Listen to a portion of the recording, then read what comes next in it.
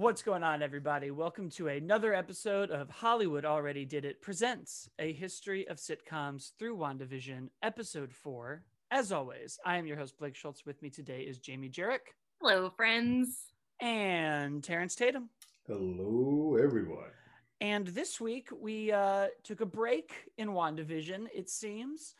The title of the episode suggests, as everyone does, that as they've been going through these great television historic ones, we'll be back to our original broadcast soon. Please stand by. I'm going to be honest with you. I liked the episode a lot more when I saw the title was Please Stand By. And I was like, oh, great. We're doing a real break. We'll be back soon.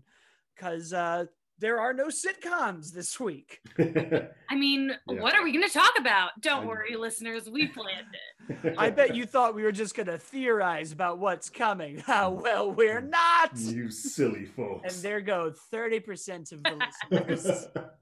But you 20 that stick around, you're the real ones. So what did you guys think of this week's episode? Oh, I loved it. But I'm such a big Darcy Lewis fan. So even though the whole episode was just Marvel trolling us and like this is just us trying to figure out WandaVision, getting Darcy Lewis back after 7 years was a dream come true. I've watched it 3 times. I'm obsessed with it. Yeah. This episode was quite good. I do enjoy the sitcoms, but it was kind of cool to pull back. I also think this is one of the best openings for a show that I've seen in a very long time. We already had seen sort of what the Blip return looked like in a comedy style from like Spider-Man, but to see this version where it's super dramatic and intense, you're like, oh yeah, this could be just gut-wrenchingly terrible to just hop back in the middle of whatever the heck was happening before. That was fascinating to me. And from that point on, I was like, all right, whatever the rest of this episode does, good or bad, I'm in. But I actually like the rest of the episode too. So I now need a short explaining exactly what Doctor Strange was doing, getting all these. Some of these folks seem to be fine. Looks like he left a lot of people on the table. We had the band kids and Spider-Man getting smacked in the face with basketballs. We've got hospital people just showing up. Feels like we didn't do the full job. I asked Twitter, like, what about people who were in airplanes and they just fell to their death? But apparently Kevin Feige did address this and said that like Hulk was aware. He did make sure everyone was returned safely, but it's still traumatic. Like that that'll mess you up. Yeah. Oh yeah. Well, it's they've now kind of done the Austin Powers logic where there's sort of like, but Basil, how could I be unthawed in the 90s and go back in time to the 60s? Presumably, I could visit my unfrozen self. However, well, just don't worry about it, Austin. And then they're like, they wink at the camera. I feel like Kevin Feige had a lot of people asking, well, what about this? And eventually he just was like, it's fine. Don't worry about it. Yeah. Please stop asking me and enjoy the movies. The Hulk smart, but he's literally Smart Hulk. Yeah. This episode has grown on me over time. I would be lying if I said right off the bat, the opening, incredible. Love the world building. We have somebody come back from the snap. We see the urgency of what that looks like. Seeing any overcrowded hospital this year is a very, very stressful thing to watch. We see a immediately very tragic situation of what happened to my mom. This is what happened. You've fallen behind. You're 5 years behind. There's a snap, there was a blip, you're back, a lot of bad stuff. We immediately figure out what Sword is up to. We meet Jimmy Woo, we get the card trick. We see our 2 favorites from these movies with Darcy, with Jimmy Woo, a lot of fun world building, but I will be very honest, I missed the sitcoms. I was ready for the 80s, and I felt like this was kind of a longer walk to a lot of things that we had inferred throughout the show. And it's nice to know, but I sort of liked the more mystery, and I feel like the stuff they answered was the stuff that I was aware of. Already aware of. I think the only thing that we were really wrong about was that helicopter wasn't a real helicopter. It was a drone. I feel like everyone assumed it was how Monica got in. But other than that, it was pretty much all what we expected. Yeah. Some of these horror beats, though. Vision without that stone in his head. Oh, it was creepy. Her just any time travel being affected and changing. All of that stuff was great. We now have a much clearer sense of this world. I trust that next week will be back to sitcoms, but it also bums me out that the Modern Family Office episode won't just be a sword 20-minute comedy of them talking to the camera. It could be. By the time we get to that decade, it might more be of a hybrid episode where it's half and half. They had a poster released today with like in the Darcy TV, made it look like she might go in eventually. So who knows? I think we're about to start getting, because the full length of the show is going to be about 6 hours.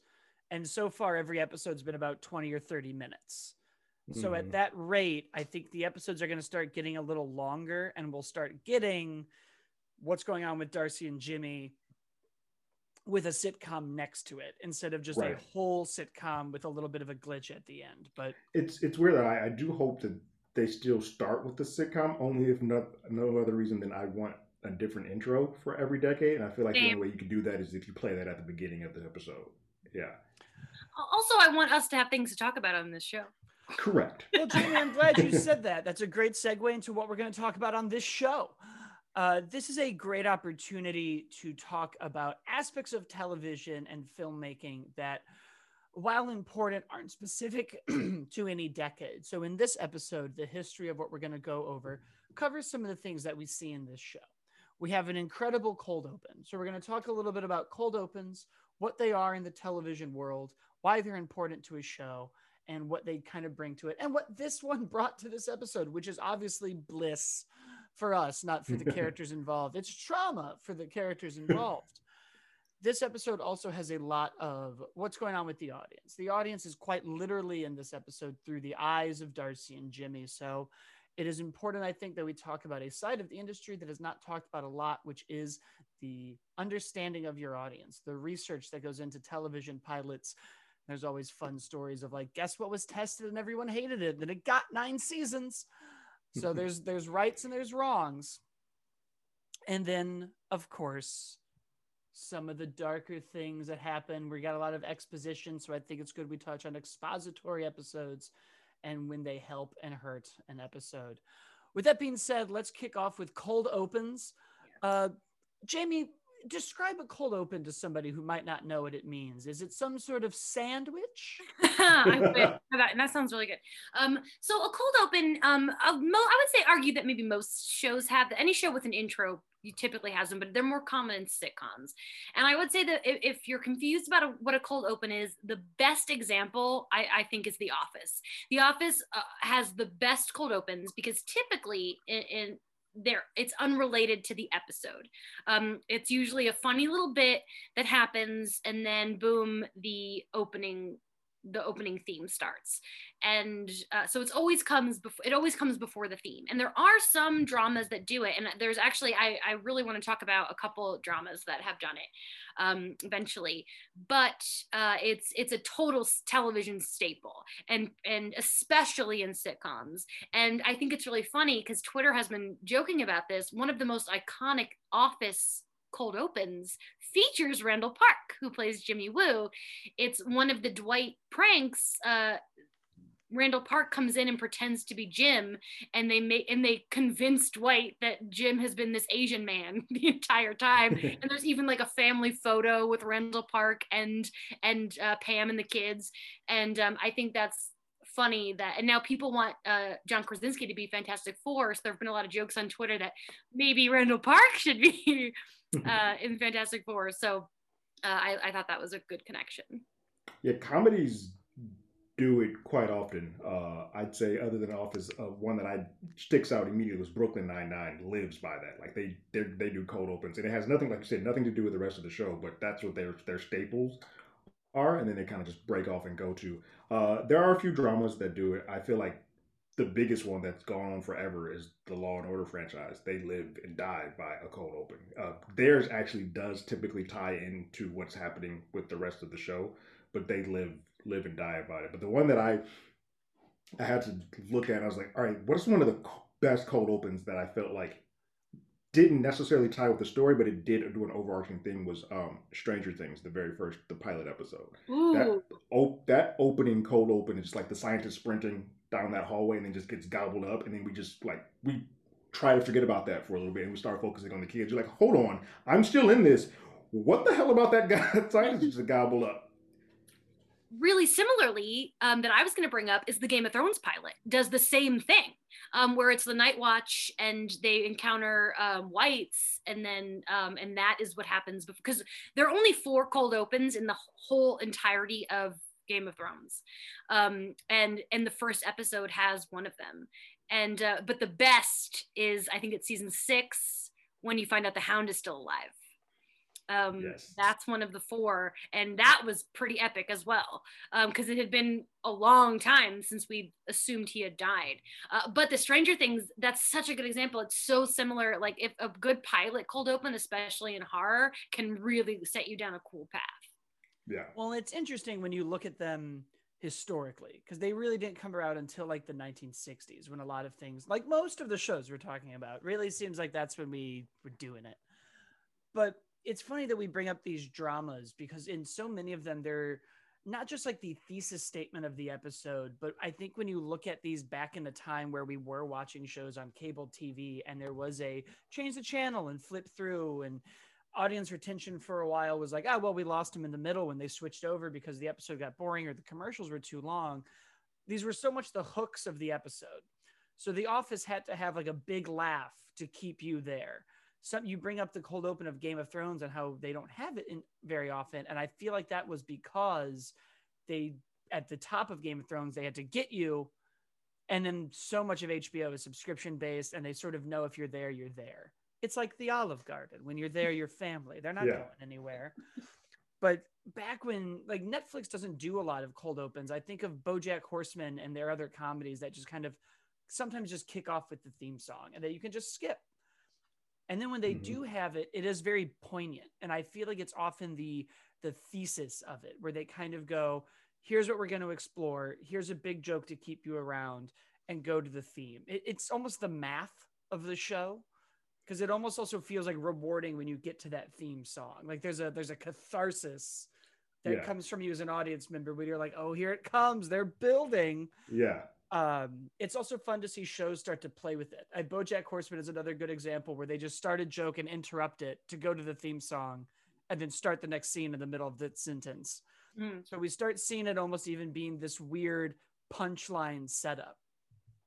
What's interesting now that we're thinking about and talking about is that like network TV seems to do the cold opens more, whereas the streaming stuff puts the tag at the end to keep you watching. So they're like, all right, my hook now is at the end, so you can next episode, where they do the skip intro stuff. But that I never really thought about it that way. But yeah, most of the cold opens are on network stuff. Mm-hmm. Oh yeah, well you got to remember that that was back when, especially when we were growing up, and it wasn't just the same 5 channels. It was a plethora of everything. But I hated family members that would switch and try to skip commercials by, let's see what else is on. We'll come back. And I'm like, no, we're going to miss. My step into that. It drove me crazy. It's like, no. My father-in-law is a channel switcher. Like if the commercial is on, he was like, well, let's go see another. I'm like, can you just stay here? What? Why are we doing this? I feel like one cold open I have to bring up is a Cheers cold open. Cheers also had very good cold opens, really good bits. Oftentimes they had really funny guest stars. Cheers is a top tier cold open show. And in one of the very first episodes, an early episode, one of the regulars comes in and says he's been working at like a biology lab and doing tests and stuff. And everyone at the bar is like, oh, it's cool. And then as soon as he leaves, they all wipe everything down really frantically. And that for a while, it might still be on Netflix. Well, no, it's not on Netflix anymore. When it was on Netflix, that was like the like little thing that Cheers, they would play for Cheers to tease you into Cheers. Like and last year, people assumed that was new for COVID. But that's not true. It was always that. But the thing about it that's so fascinating is that it's the only cold open they used twice. At the end of the season, they brought it back and showed that footage again. So I think that's actually why Netflix used it, because it's the scene more than once. But I did enjoy Twitter kind of exploding like, oh my God, Netflix is using Cheers to make a COVID joke. And no, it was just always like that. It's just not that deep sometimes. As we're even finding with WandaVision, where we were like, oh, I wonder what it. Oh, it's her. Got it. That was Like, really, cool. Yeah. really got to it. Okay, thanks. I think one of my favorites is Parks and Rec when Ron Swanson pulls out his tooth. That's a great one. I can't think of a better example of a condensed, almost sketch style joke that was so outrageous and so crazy that it just kept you engaged the whole time. It almost is like a height that the episode itself never reaches. And I feel like that's what a cold open does it the best. But a lot of the shows that I really liked growing up too, like The Simpsons, I don't think ever had cold opens. I believe that they just kicked off with the theme song, the intro, and let you go in. But same with like King of the Hill. I always liked the cold opens in Seinfeld because they always set up their joke throughout the whole thing. Because I feel like part of that show was so much a big laugh at the end. There was a payoff that called back to whatever it was. That's how the show ends. They end on the first joke they ever make with the button in prison. Right. They're just like, is that the same button? It looks different than the other ones. And I think so much of things like The Contest, where it's almost not even a joke, but we have to sit down and have this very real conversation that anyone would have about like, well, you can't go as long as I can without, doing that. We get a hilarious story about George's mom catching him in the act. We have a conversation about what you do, and then you're off. They almost do it as more of a building block for all the jokes that are going to go through. Without that cold open, you don't get George talking to his mom in the hospital about it. One of the best Estelle Costanza scenes. It's a shame you can't do that for a living. People would sell out stadiums to watch you. What a great episode. That's what we need the WandaVision Seinfeld episode to be. About masturbating? I think with Vision, it would be very interesting. Well, we did recently learn that Joss Whedon was obsessed with Vision's penis. When did we learn that? Oh, this was like a trending topic last week, where apparently in Ultron, Whedon was like very adamant he really wanted to show Vision dick, and like I think he made them like draw concept art for it or something. And in his defense, I have too wondered about what that looks like, but also we didn't need to see it. I'll leave it to my imagination. I mean, I'm sure it would be great. They're not going to give Vision a bad. Like the creation's not going to get a bad one. No, I always pictured the eggplant emoji. Right. He's not going to get Michelangelo. That makes sense. It's not going to be some like Renaissance dick where you're like, oh man, look how small that is. He's going to he's mighty. And he can seemingly control it. I don't think there's any conversation about this.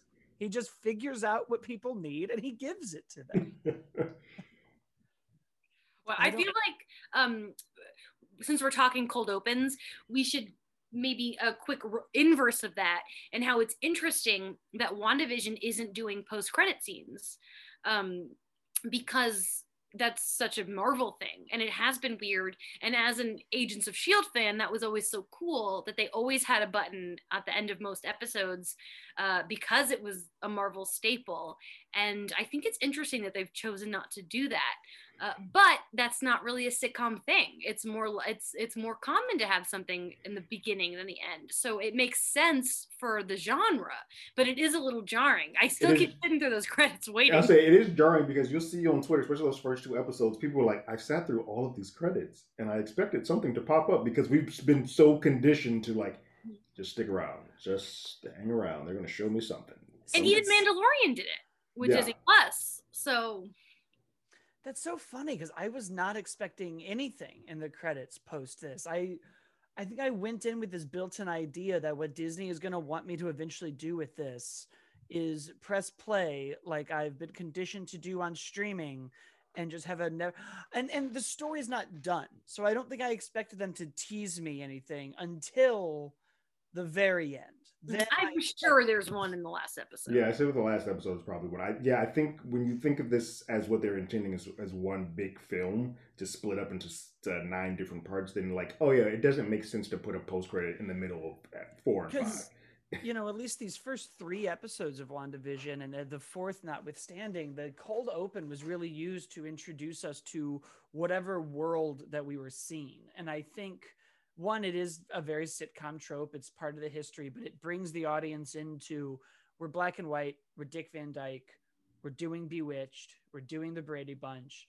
Here's the situations that's going to be happening. And I think a post-credit scene might have serviced the show by having you have a little bit more of the mystery at the end instead of just this like quick glitch and figure it out.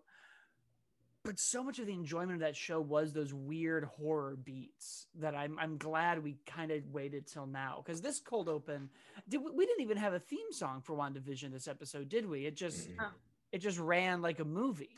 Yeah, it just did the Marvel Studio credit was the thing. Which is why it still counted as like a cold open, because we got the did have a which was like, because Endgame had the was it the Hawkeye with his family. Yeah, the MCU almost is developed like a television show. I feel like they do almost have cold opens. Like a part of me sometimes waits for like their intro brings us in, especially when we started doing Infinity War and Endgame and some of these bigger ideas.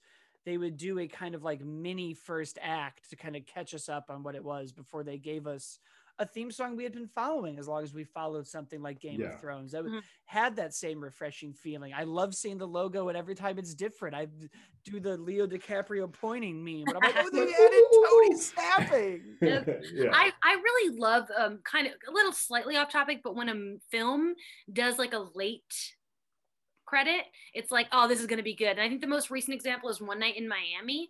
It was like a good 15-20 minutes before the One Night in Miami popped up on screen. I was like, okay, Regina, I'm ready. I was just thinking that because on the rewatch, because during all of this shutdown and pandemic, we rewatched the MCU, and Infinity War has a long time before that credit rolls, because you have the entire Thanos stuff on the ship, and then we still go into Doctor Strange's place before we get the credits, and you're like, whoa.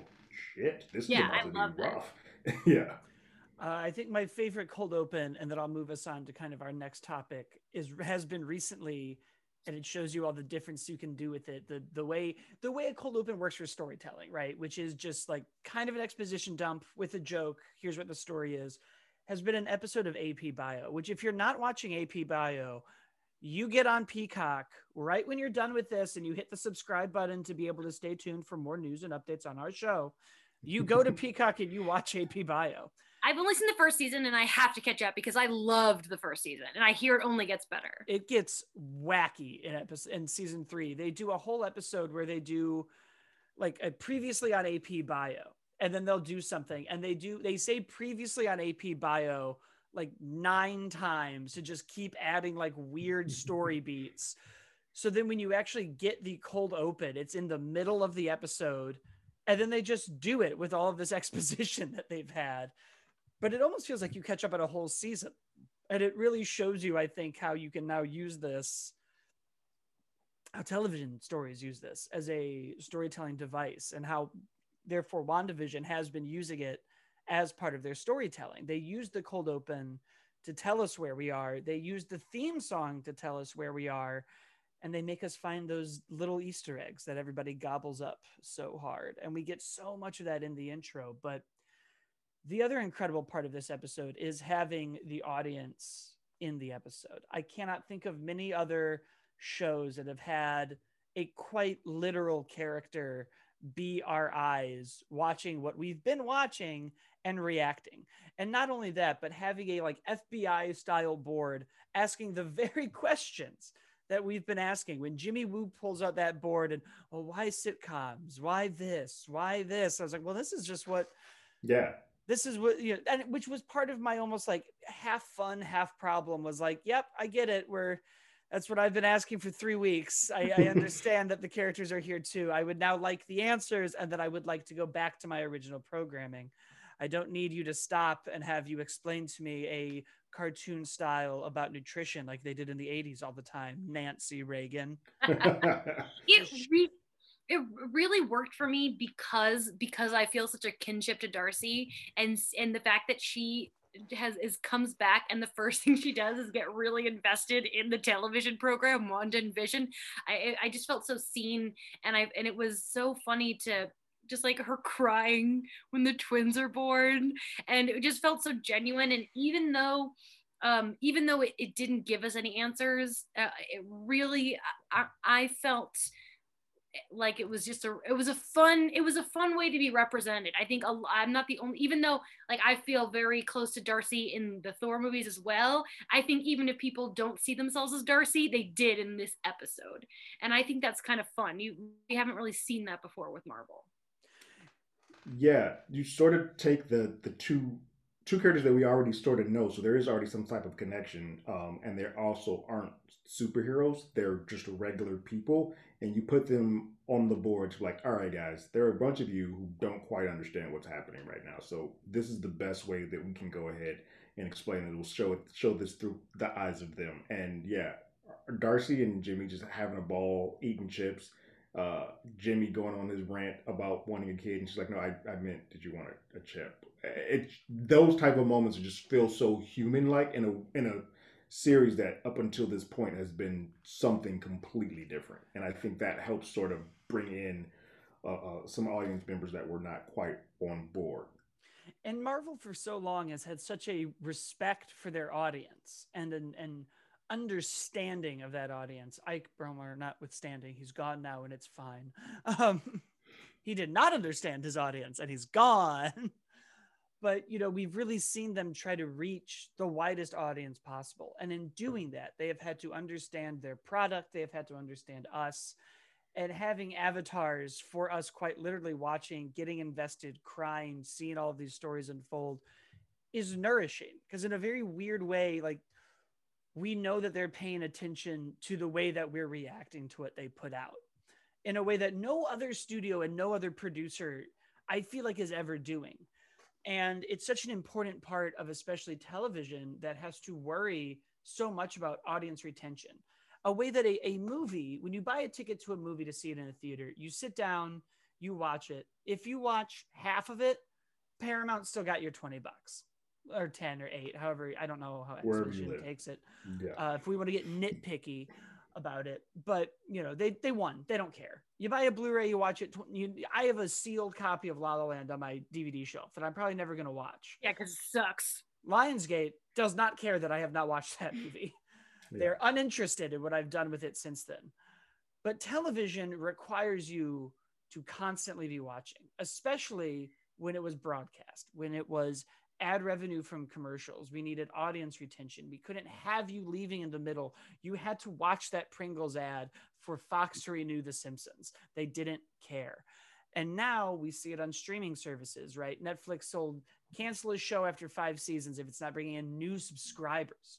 The narrative of what makes a successful television show has changed. That's why things like Glow die and we all yell and kick and scream and they don't care. And I am Where they I'll never get over the Glow cancellation. They already started filming it. I that hurts worse than I think any cancellation in the history of my life is that cancellation. It was just wrong. But when you bring up the I think it's so different now because Netflix, like recently they announced that Bridgerton was like the most watched show in 28 days, but they calculate if someone only watches 2 minutes, they put that towards the overall. Right. So it's a weird frame of success. Yes, I did watch all of Bridgerton, but had I only watched the first 2 minutes, which maybe would have been better for my sanity because it never got gay. Shonda, make it gay in season 2, please, for the love of God, make it gay. But that's not the point. The point is, it's a weird frame that they're using with Netflix. But you guys, I feel like you know more about. This is more your area. So that brings us into how does a television network or a streaming service learn about its audience? And one of the longest parts of the industry that I feel like is more talked about now with Twitter and panels, and there's more of a light. But when I was in film school with Jamie, they never talked about market research. I never was writing a script and they were like, hey, who is this for? And who's your audience? They were like, be an artist, which is the worst advice.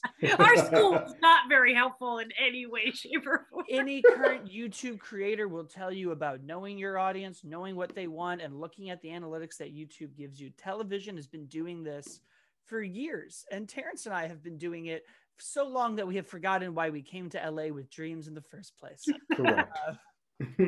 Terrence, do you want to tell us a little bit about how market research for television works without getting us fired? Uh, Ooh, that's a bit But dicey.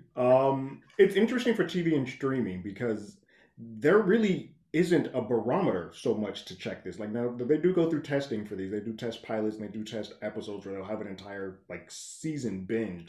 But I don't know if that's really the case for these type of films because these type of shows because they're so high profile. There's no way that they're testing these type of things like that. But the normal feedback that they get is via social media for these. Like they don't really release numbers, which is it pisses me off because now these are the mediums that people are watching stuff. The fact that like VOD gets released, I'd rather have the VOD numbers right now. I think you tweeted about this earlier, Blake. They're giving us numbers about how much little things made in the theaters. That's irrelevant right now because theaters aren't really open. Can you give me the VOD numbers? How many people purchase this? How many people are streaming this? And I want tangible numbers instead of just saying, well, this was the most talked about thing on Twitter this weekend. I can't really quantify that, well, but these streaming services do. you're getting into the difference, right, of qualitative and quantitative research, where for people who don't know, quantitative research is the quantity. If I have 12 people who tell me that a movie is good in a focus group, great, my movie is good. That's 12 people. They don't represent us. I think all of us in this Zoom call right now can go, we are part of certain groups and demographics. I don't represent every straight white male. Terrence doesn't represent every African American person, and Jamie doesn't represent every woman. So it would be ridiculous to sit down and ask us what we all think about a movie and then go, we did it. We got them all. Movie for the whites. But what they do look at then are what they do, they break down these demographies by ethnicity, by age, by gender, by everything you can imagine under the sun. And it's getting more nuanced as the demographics get more nuanced. Yeah, as So there ends up with sectors within each sector. Right. And then, Terrence kind of talked about getting the numbers. That's how a movie does. We put a dial on, people watch something. We know when they tune out, when they're tuning in. If you do a movie, you get numbers at the end, you put them into a graph. And then I think that's where I have to stop talking about it. I think so. When we tested, this is all just like, if you know marketing, advertising, and research, it's the same thing. It's just that there's more guardrails up in the entertainment industry. They've been doing this for so long, and sometimes they're right. You look at something like True Blood, which did not do well, and the advice they got was to add the intro to the show. It's raining. I believe it's like raining and there's clouds and there's a little bit of exposition and a voiceover. The showrunner was adamantly against this. They've talked about this in interviews. This is not me spilling NDAs. This has been discussed. Correct. They added this and the show blows up. And to this day, that showrunner has to swallow the pill of like, my artistic and direction told me no, but this told me yes. I had a marketing teacher who once told me that in entertainment, it's got to be 51% creative, 49% business.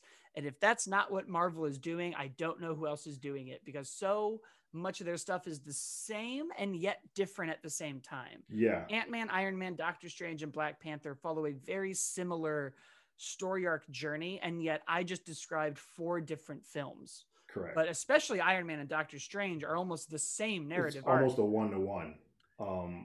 Yeah, and it's weird because I think that's sort of the case with this. The WandaVision was the first time that they started doing something different out the gate. These first 3 episodes are very different, and doing so alienated or confused a great deal of people.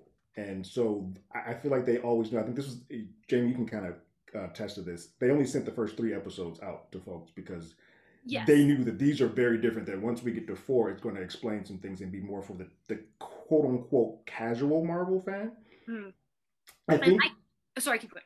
I think that this episode sort of does its best to act as sort of an equalizer. Like, there are us. We're the diehard Marvel fans. We know when we had theories and whatnot from 1 to 3, and we're kind of like, all right, this is what it is. I know what we're doing. But there's the casual fans, like my wife's one of them, who are like, I like this, but I don't quite get what we're doing. Or the people who are like, this is boring. This is black and white stuff. I'm checking out.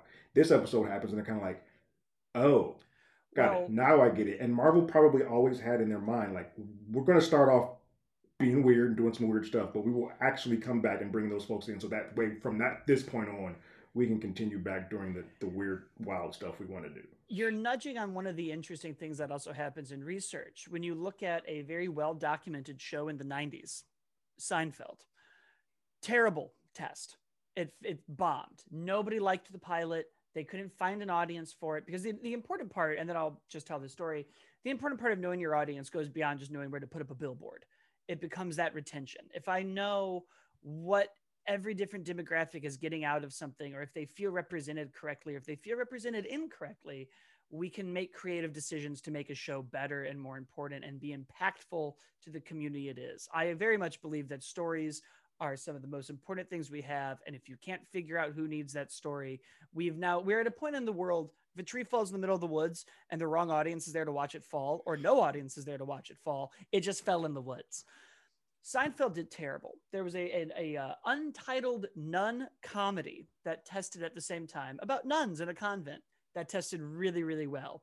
Guess which one of those shows just sold for millions to Netflix?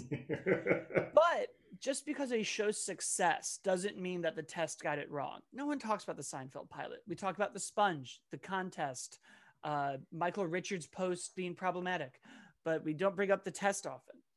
And Terrence, when you bring up WandaVision and these first 3 episodes, I think Marvel knew that if we had tested a focus group of just black and white WandaVision, you probably would not have gone to series. This is the episode that makes you go to series, and streaming and network television are different animals. We kind of know you can probably hold on to the Marvel audience for 3 episodes of experimentation before you got to give them the sauce. This is them knowing their audience well and also knowing their product and trusting it. It's a very rare combination, I think, that WandaVision has of them going, just stay with us, guys. We've earned your trust. And us going, okay, right. You have, let's see. And you have Kevin actually releasing statements saying, like, guys, we've earned this. Stick with us for a little bit. We'll get you. Episode 4, I trust you will get this. And that's where we stand now. From the journalist side, it's interesting because when The Mandalorian, they did not send any screeners. Nobody knew what was coming. And for WandaVision, only sending the first 3, I having now watched the 4th, I totally get why they did it that way, because it wasn't, the 4th doesn't necessarily have any spoilers that like huge, excuse me. I think at most it was exciting for us to all in real time see Monica come back from the blip. But like, it's also interesting because there were some, mostly it got positive reviews, but it wasn't necessarily for everyone. And I think it was a bit of an interesting choice to just stick with the first 3, but at the same time, they knew they didn't have to send episode 4 because that's just Marvel. Right. Like that's more of the bread and butter traditional MCU. This is what you know us. If you've been with us for these 20 some odd films, we got you with this. And it's interesting, my family member, Margie's probably listening. Hi, Margie. She loves the movies, but it doesn't necessarily like read up on all the behind the scenes stuff. So she actually did not know that Geraldine was Monica. And same with my wife. But that was right. Yeah. But that was exciting. She texted me the next day and she goes, "Oh my God, Geraldine was Lieutenant Trouble. That was so cool." Like she saw it as a twist, as a surprise. And I was like kind of jealous because I think that would have been a really cool surprise, but we knew it already. It's a very fascinating thing. And that's why I like doing this. We're all Marvel geeks. We can kind of like, all right, we can see the edges. We know where it's going. But watching this with my wife, who loves these movies, loves the MCU, but is not a Marvel head at all. Everything is brand new to her. And it's great seeing through her eyes, watching some of this stuff. You're like, oh yeah, that would be pretty damn badass if I had not known that. That's a pretty cool thing to learn. This show has really shown me the changing tides in fandom and audience retention and audiences in general, because so much of the stuff is known. Because I think, one, we've been hungry for content in the pandemic. So if somebody puts out an article and is like, here's what WandaVision is, I am going to eat it like it'll nourish me. But there is also something about the people who don't follow everything religiously, and they don't know. I had so many people after Infinity War who were like, well, what's going to happen? They just snapped away Black Panther. Like what? And I was like, well, obviously the comic books exist. And you almost get envious of this, where you're like, this is how we all used to be before the internet and before entertainment journalism was, I don't even know how to say it, less gossipy and more was like, we have an interview, we asked Kevin and he told us what episode 4, 5, and 6 are where we're going to get all the answers. And then I can go, cool. it Right. almost makes you jealous of the week to week approach where who shot Mr. Burns was the biggest thing when I Yeah. was a kid, right? Where I'm like, Yeah, who did it? like seeing a kid come out of Infinity War wearing a Spider-Man outfit, bawling, and I Oh, was just like, oh, I don't, I'm not going to spoil anything for you, kid, but it's going to be okay. But I love that through. I would love to have been that kid coming out with my Black Panther outfit, like, oh my God, they took Black Panther. Like, it's just a world that we don't. We've had so much given to us, or we've searched for so much knowledge that we don't live in the world where like, oh yeah, Well, and that innocence is still there. I people are love so my job, and I'm impatient. so glad I have my job. But it's like because of it, I have to know a lot of stuff, and it is a totally different perspective from the MCU even 5-6 years ago, where I didn't have to know it for work, and things were more of a surprise. But I can't even tell you which way I preferred, but it is a totally different It's just perspective. different. Like I don't like one or more than the other, but Yeah. it's different. And I can. There is a certain earnestness and honesty that comes in when you're just going in like blind. You still like it, but you're going in kind of blind. Well, and it shows you some of the impatience I think we're starting to get as audience members. We're either used to a show dumping everything right away and we can burn through it in a weekend. And now so much of Twitter was just like, well, I want to know this, and we got to know this, and I want to know this. And it didn't even feel fun. The speculation with WandaVision never felt fun to me. It felt pushy.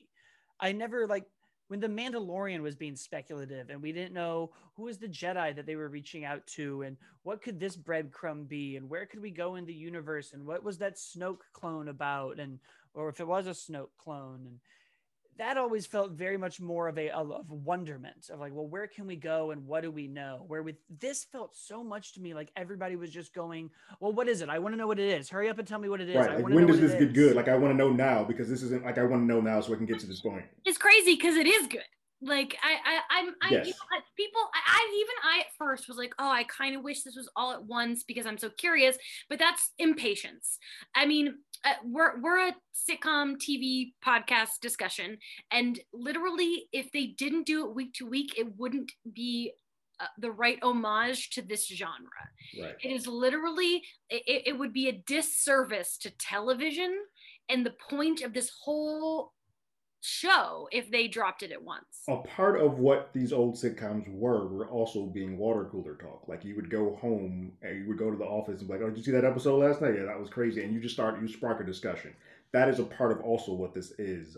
I just think people have been so conditioned with dumping everything and binging that they're now kind of like, "I need it all at once." And now when they're being forced to kind of do something differently, in addition to something that is also unique, it's just like frying their brain cells. And I think that's good that we have these arbiters of the audience in the show now to it's almost a release for us and they have to wait. They're like in doing a case. There is no getting ahead of it. There is nothing like that. So almost having them be forced for the sake of both narrative and like realism in the air quotes because it's a comic book show I think helps aids us a little bit in that. But it's interesting when you think about the audience and the history of the audience. Because I even think about the Seinfeld pilot again, where Elaine was barely in it, which becomes a joke in season 4 when they're writing a pilot. That test gave us Elaine. So if they're like that was what the voice that the audience has said was missing. So it's interesting when you then look at this show and you go, well, there was clearly something missing in the pilot. They made us wait and we're all going to be better for it because they get it. They understand it. But the other thing this episode gave us was all the exposition, which is kind of the last thing that we're going to talk about in this episode is the expository episodes of TV and when they can hinder and when they can hurt. So Jamie, tell us a little bit about exposition in shows and what it means. I'm sure everybody knows what it means. I saved the obvious one for the end, but explain to us as the show had to explain. It's a meta joke. I mean, obviously, exposition, what comes before, how it all comes together, and in this case, in the case of WandaVision, it's exposition meets a new perspective. I mean, I think the best example, and I have 3 examples I want to talk about, but I think the best comparison is in Lost when we see the tailies. when we learn that the back half of the plane has their own thing going on the island, how different it is. I think that's very similar. And to see, I think in specifically WandaVision, how we've learned, we saw how Monica became Geraldine. We got there, and it's not something that shows do all the time. And I think that often, going back with expository, usually things are pretty linear in most shows, but there are some examples, and I think it's mostly flashbacks that we see. And this episode wasn't a flashback because we realized that the first 3 episodes are all really happening in the same day. Happening in real time. Right. By the time Monica comes back from Westview, she's only been gone a day, even though it feels like forever. And that's why I wouldn't call it a flashback. I would really say it's just a new perspective, and I really enjoyed that. And again, I really think the best example is Lost. But I do want to talk about a couple other ones, but I'll refer back to you guys before I get into those examples. Yeah, I love the concept of, we start at the beginning of where we started in episode 1, and by the end of this one episode, we're kind of like have caught back up to where we are. That's a big trope in a lot of like sci-fi or sci-fi action shows.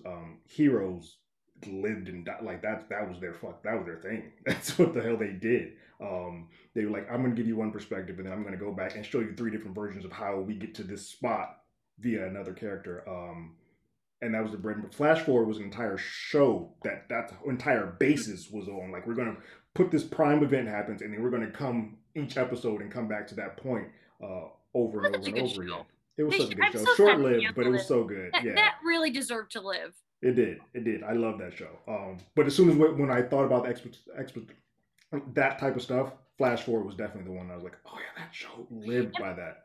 This is a weird tangent, but am I right in remembering, was it John Cho and Gabrielle Union together in that? John Cho is definitely in Flash Forward. I don't know if Gabby is, but John Cho is definitely one of the leads. I need to look this up because I think I'm only thinking it was her because they just announced that it was her. It's going to be her and Zach Braff in the Cheaper by the Dozen. Yeah. And I saw a bunch of tweets that it shouldn't be Zach Braff, it should be John Cho. They would have better chemistry. And maybe I'm just like remembering wrong because of that tweet. But I agree that Zach Braff and Gabrielle Union are a weird choice. They're doing a trope that I don't like, and no offense to Zach Braff because I like Scrubs and I like a lot of his work, but we got to start putting together couples that when I look at them, I'm like, how did you know? Yes, Gabby is on that show too. How did you? Yeah, I think so. I think they were married, and I think that he was one of the people that didn't have a flashback because he died or something. That show was like so long ago, but I'm so glad you brought it up because it reminded me. I literally saw a tweet that they should be a couple, and you just reminded me that they have played a couple before. Absolute tangent, Blake. Feel free to cut that out of this podcast. Oh, it's gonna stay. We got great response on the Power Rangers rant, so it's staying. Shout out to my friend Nick if you're listening for really pushing for us to start that Power Rangers podcast. I will do anything once or twice. I haven't read the Boom comics. I hear they're great.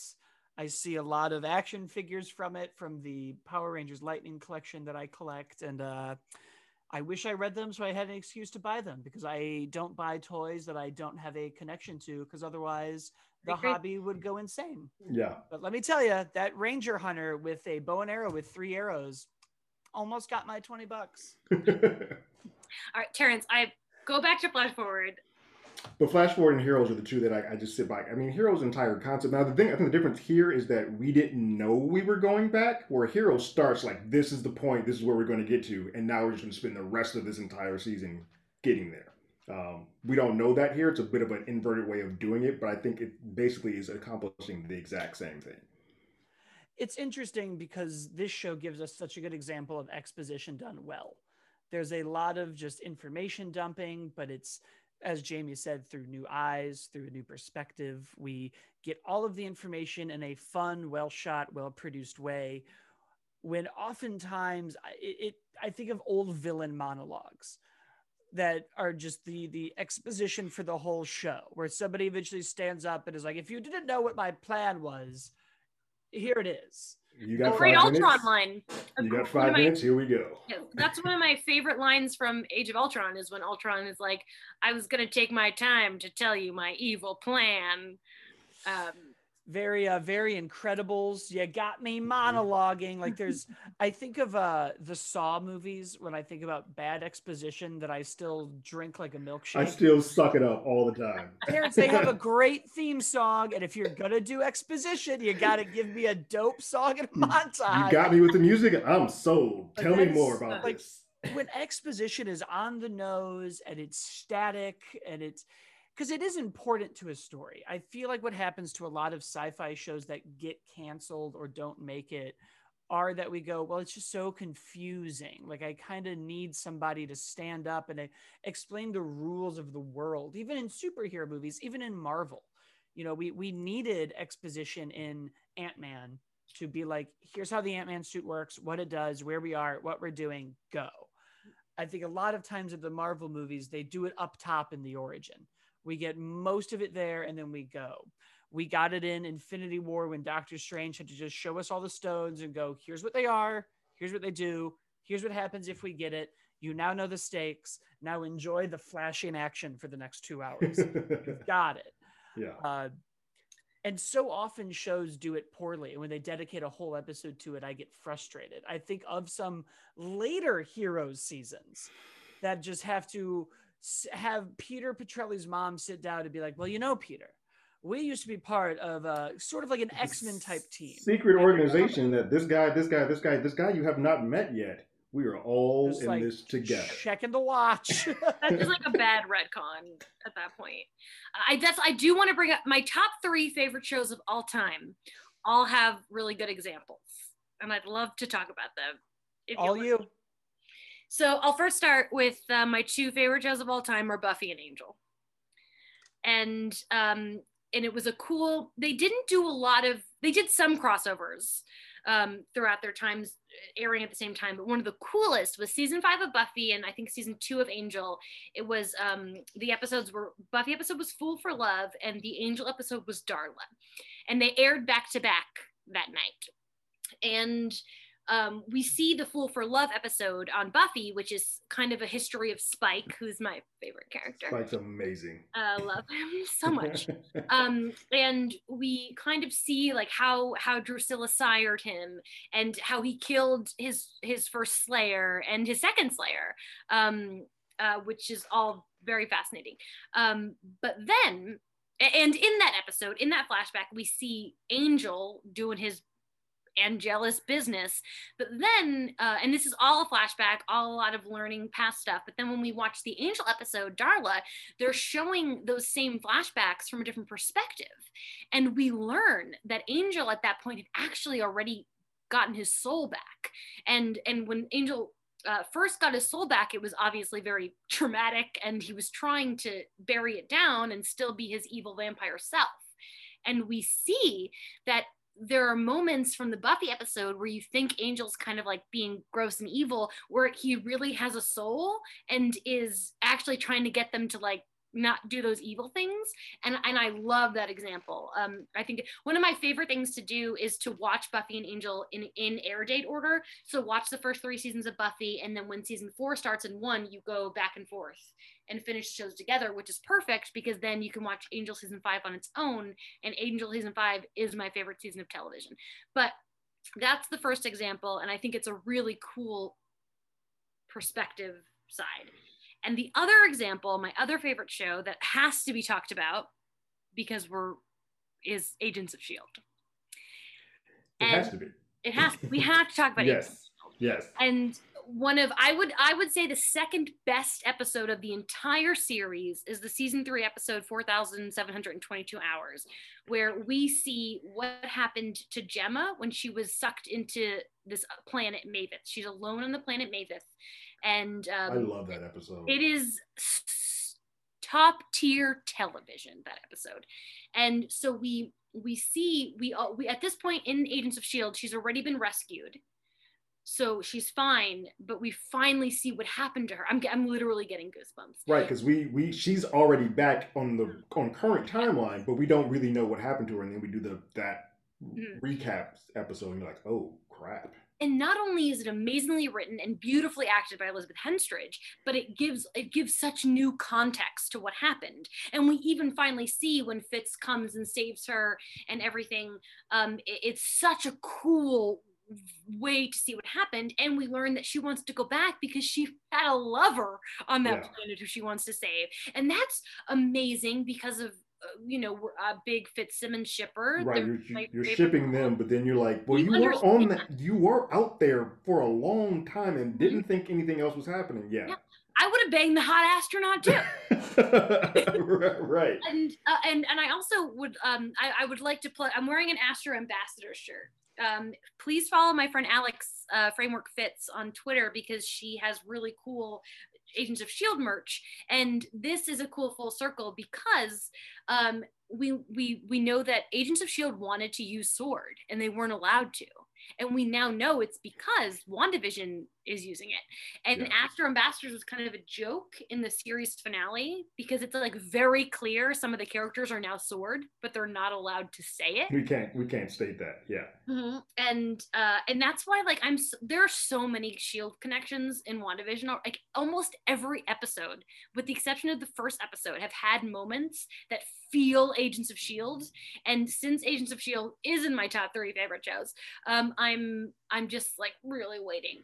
But another example, I really rambled on about these 3 shows because we can't have a TV podcast without me talking about Buffy, Angel, and Agents of Shield. And Agents of Shield. It's fascinating though because I really do think the big point, like you said, is the reversal of seeing it from a different angle, or even seeing a scene differently, or like seeing the end of this episode when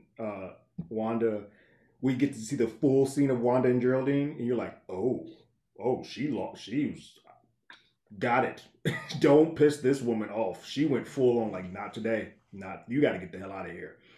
And I love seeing that. Like I love seeing that, and we still get a bit of a hint that the general audience, and this is why they're seeing it almost the same way that we did, that was scrubbed from their viewing of it. And I was like, oh crap, we're still on the same page as them, but there's a lot more happening that Wanda's like, nah.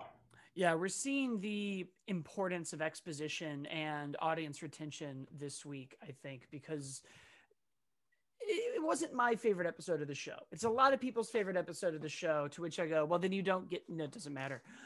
You like what you like. I'm not here to be upset about that. But we're seeing how important it is to eventually tell people what's going on in your show if you can present it in an entertaining and engaging way. We're seeing a lot of people that were almost on the cusp of dropping off suddenly going, I'm here, top 5 shows, let's do it. Like pump it into my veins. So it's interesting to see all at the same time how this show has benefited, not just from the history of TV, but the tropes in it, the importance of knowing your audience and doing your research. Marvel is a company that does not work with Terrence and I as a research company, but I assure you, they're figuring out that audience. Kevin knows it better than any producer out there. They've understood it for at least a decade. They've known exactly what makes a character work, why a story in the comics connected with an audience, and how to bring that to life. So I think they also knew that this was the beat to give us the exposition. So we've seen the importance of those 2 things combined give us an episode that has retained this audience before they have clicked away. And if you haven't clicked away from our show, now is a great time to hit the subscribe button and stick around for more. Leave us a comment in the comment section. Let us know how we're doing. Let us know to keep these rants in or out. I think they're great. Obviously, I have a Power Rangers hat on. We can do this. We'll just subvert it. But you should also then go and follow the show on Twitter at HollywoodADI, on Instagram at Hollywood Already Did It. I, of course, am at, as always, Blake. Terrence is at Terrence Tatum, and Jamie is at Jamie Cinematics. You can listen to Terrence and I's other podcast. You can't do that anymore, where we take movies that have not aged well or with grace or just don't work with audiences nowadays. A lot of good stuff going on there. 16 Candles is about to come out, and let me tell you, you can't do that one anymore. No. But important for audiences and the industry because now we have things like Spider-Man Homecoming. A lot of mixed bags. You can, of course, listen to all the old episodes of Hollywood Already Did It and more trailer reactions and whatnot on our channel. I, of course, do another podcast, How Do You Figure, about action figure and toy collecting. Go listen to that. Certainly Jamie's Power Rangers friend should go listen to the Power Rangers episode of it, because it is, I think, one of the best recorded podcasts I have done of any show. Jamie, of course, works at comicbook.com, and you can read her wonderful articles and take her quizzes on BuzzFeed. And I believe that is it. That sounds good to me. Right. Indeed.